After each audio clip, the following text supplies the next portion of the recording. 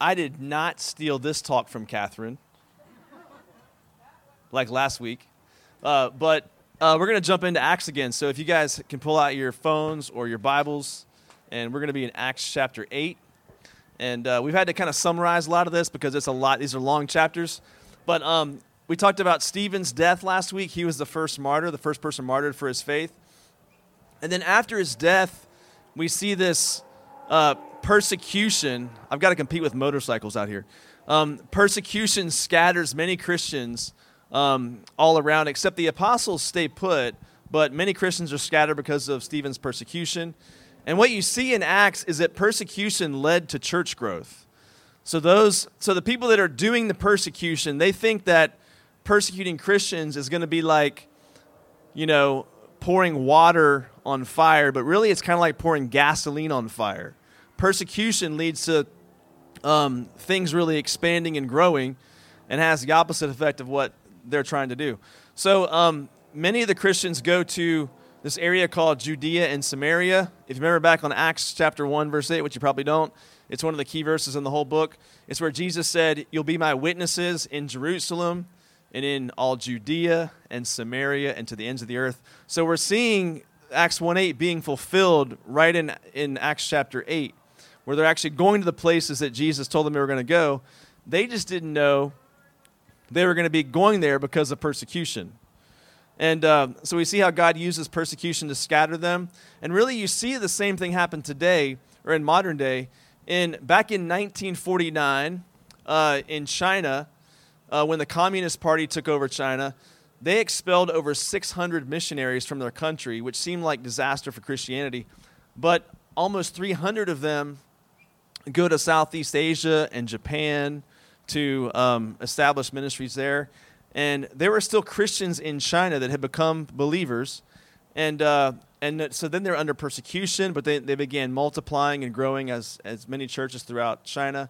And today there are over 40 million Christians in China today. So even though it can seem like disaster sometimes when the persecution happens in the church, it really can be like seed being scattered. And that's kind of what happened in the book of Acts. So what you and I often see as setbacks, God can use to advance the gospel.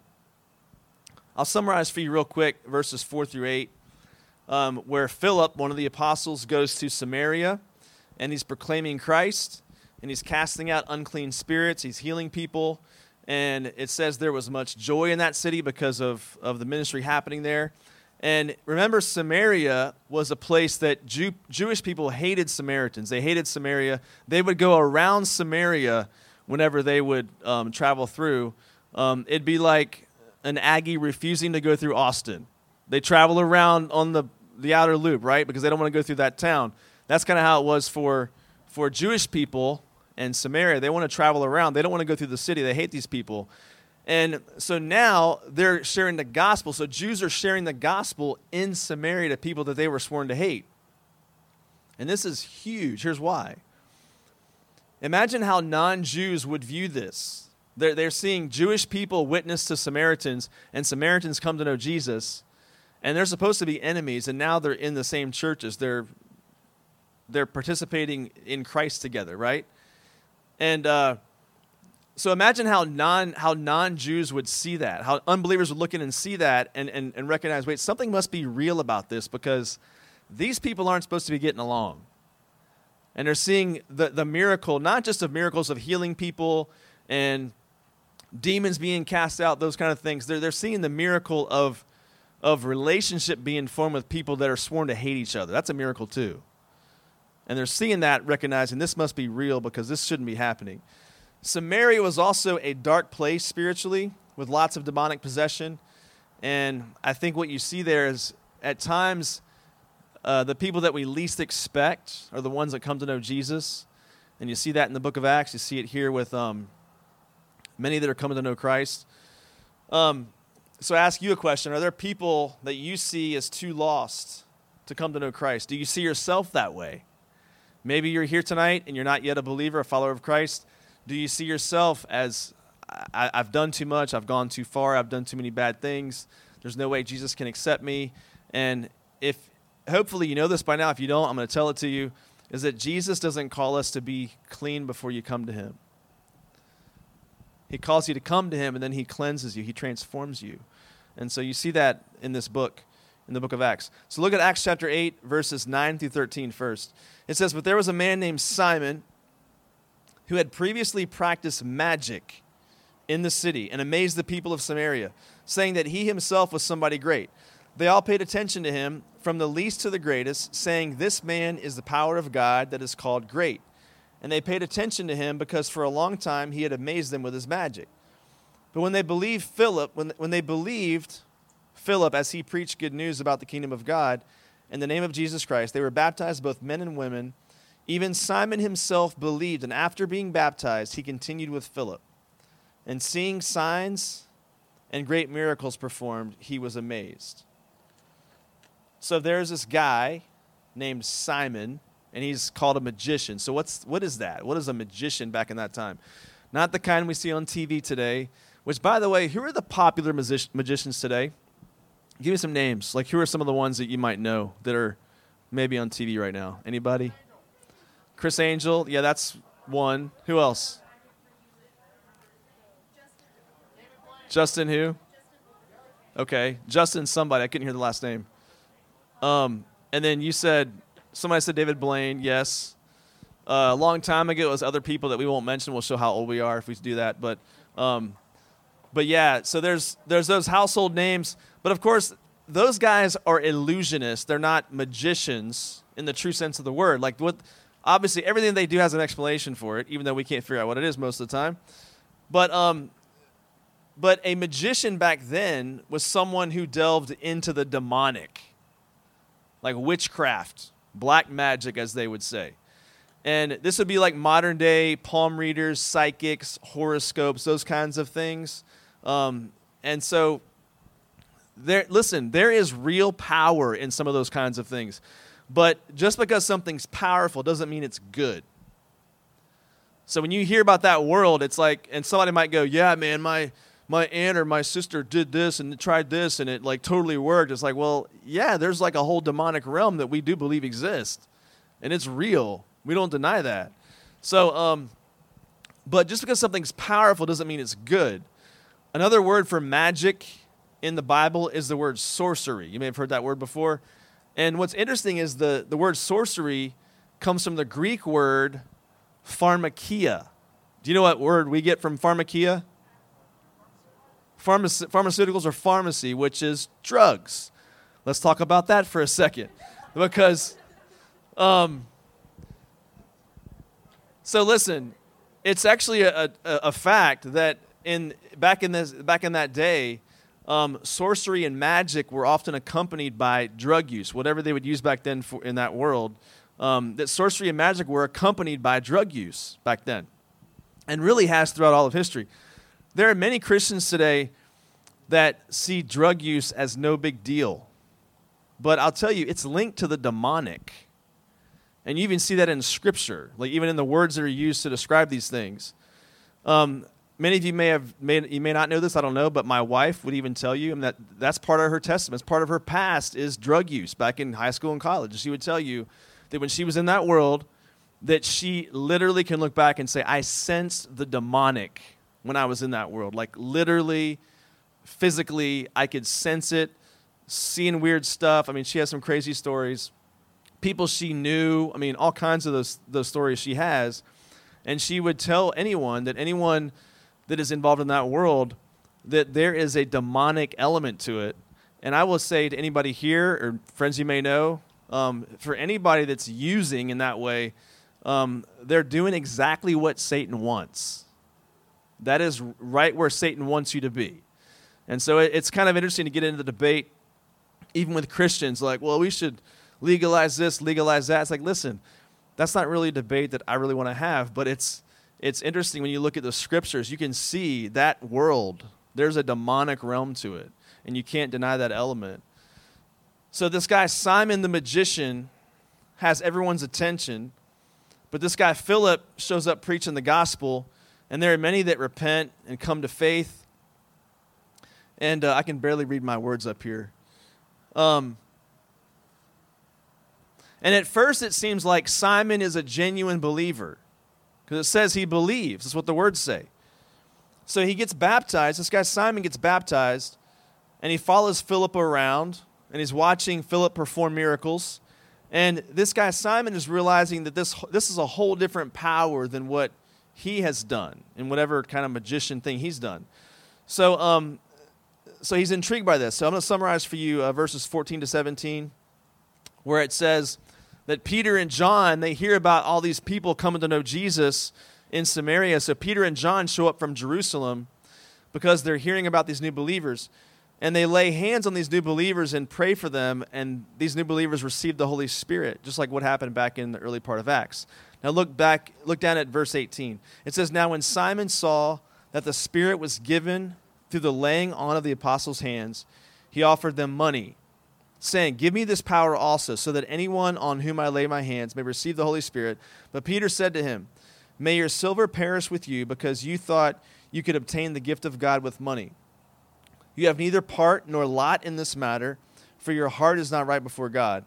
Repent, therefore, of this wickedness of yours, and pray to the Lord that, if possible, the intent of your heart may be forgiven you. For I see that you are in the gall of bitterness and in the bond of iniquity.' And Simon answered, 'Pray for me to the Lord, that nothing of what you have said may come upon me.'" So earlier it seemed like this guy Simon was a genuine believer, but now we see his true colors. He thinks the Holy Spirit can be purchased. But Peter invites him to repent. And instead of him doing that and repenting, what does this guy Simon do? Well, he asks them to pray on his behalf. Instead of him praying and repenting to God himself, he says, "Hey, pray for me that whatever you say bad might happen, that won't happen to me." So Simon, he wants the power of God, but doesn't want his life changed by God. Whenever someone's truly converted and truly becomes a Christian, it's going to lead to real life change. It's going to lead to transformation. Not perfection, but transformation. Simon wanted to be saved from the penalty of sin, but not so much the power of sin. That was his problem. There are many people, I think, in the church today that do this. We come to Jesus only to escape judgment rather than out of a love for Jesus. We want the benefits of Jesus, but not Jesus himself. One thing I think about as an example of how this happens for us is coming to Jesus just to escape judgment or hell is like getting married only to escape singleness. So we've actually had a couple here get married recently. And then Ryan, where's Ryan? Ryan's engaged. He's engaged. But imagine, and Caleb, the Lord is engaged. That sounds weird. He's engaged to the church. Jesus is married to the church. You've got that wrong. But at any rate, but imagine like if one of these fiancés, if the woman in the relationship went to her fiancé and said, "Why are you marrying me?" And the guy was like, "I got tired of being single. Eating alone, movies alone, made me feel like a loser. So I just thought I'd get married. I don't like being single." I mean, hopefully it's about loving her, right? Like, that's why he wants to marry her. If a marriage is built on just escaping singleness, it's not going to last. If faith built only on escaping judgment is not going to stand the test of time. Anyone who comes to Jesus just out of escaping judgment it's not going to stand the test of time. They're just doing it for their own benefit, not because they love Jesus. So consider the state of your own heart. Is your belief just intellectual, or is it a true heart belief and a heart faith? Somebody who truly believes they're going to see change in their life. Again, not perfection, but you're going to see growth. So the first half of this chapter shows us what a false conversion looks like. The second half shows us what a true conversion looks like. I'll cover this real quickly, and you guys can go to your groups. An angel appears to Philip and tells him where to go next. He comes upon this man from Ethiopia who'd been traveling, and the man had gone to Jerusalem to worship because he knows something about God but doesn't know the full story about Jesus. So this guy is sitting in his chariot reading from Isaiah the prophet, and Philip walks up, asking, do you understand what you're reading? And the man says, no. Can you help me? It's like, this is like a slow pitch over the plate. It's like, yes, I can help you and tell you all about Jesus. And so in verse 32, look what he says. Now the passage of Scripture that this man was reading was this. And it's from Isaiah 53. Like a sheep, he was led to the slaughter, and like a lamb before its shearer is silent, so he opens not his mouth. In his humiliation, justice was denied him. Who can describe his generation? For his life is taken away from the earth. You can see how that'd be confusing if you don't know what this is talking about. So this guy says to Philip, who's the prophet talking about? And then Philip tells him all about Jesus. They come upon some water on their journey, and the guy says, can you baptize me? And he gets baptized right there on the spot. They didn't have a nice thing like this. They had like probably a mud puddle, and he baptized him. So here's why this is so significant. Even though these apostles are performing miracles and it's amazing, there is no greater miracle than someone coming to know Jesus. And you see this true conversion happen with this Ethiopian in the story. Secondly, God has already been at work in this man's life, kind of tilling up the soil of this man's heart. And he'd been stirring in this man's heart already. He'd gone to Jerusalem to worship, but he didn't quite understand everything yet. And I think some of you all are in a similar situation.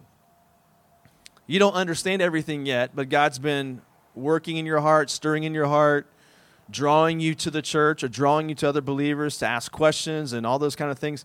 And God is pursuing you. That's why you're here tonight. And listen, you don't have to understand everything about him to repent and place your faith and trust in him. There are many things that I got to understand every single question and every single doubt before I can truly put my faith and trust. That's not true. Going back to the marriage analogy, there is not one couple who fully understands their spouse when they marry them. They spend a lifetime learning and growing, and they still don't fully understand them. So how much more true that's going to be of God? You will not fully understand everything about God before you come into a relationship with him. But you can still start a relationship with him, and you should. And so this whole chapter is about how God uses suffering and persecution to scatter people so they'll scatter the gospel. But it's also, we see Philip, this man who's willing to share his faith to a crowd. And even after the defeat, the seeming defeat of this false believer, Simon, he's still willing to keep on sharing his faith, and he does with this man on this road. And that man truly becomes a believer because of Simon's witness for him. So what I'm going to ask you guys to do is you're going to go to your groups. And for the leaders, I've got the sheets over there on that cardboard box thing if you don't have it on your phone for discussion.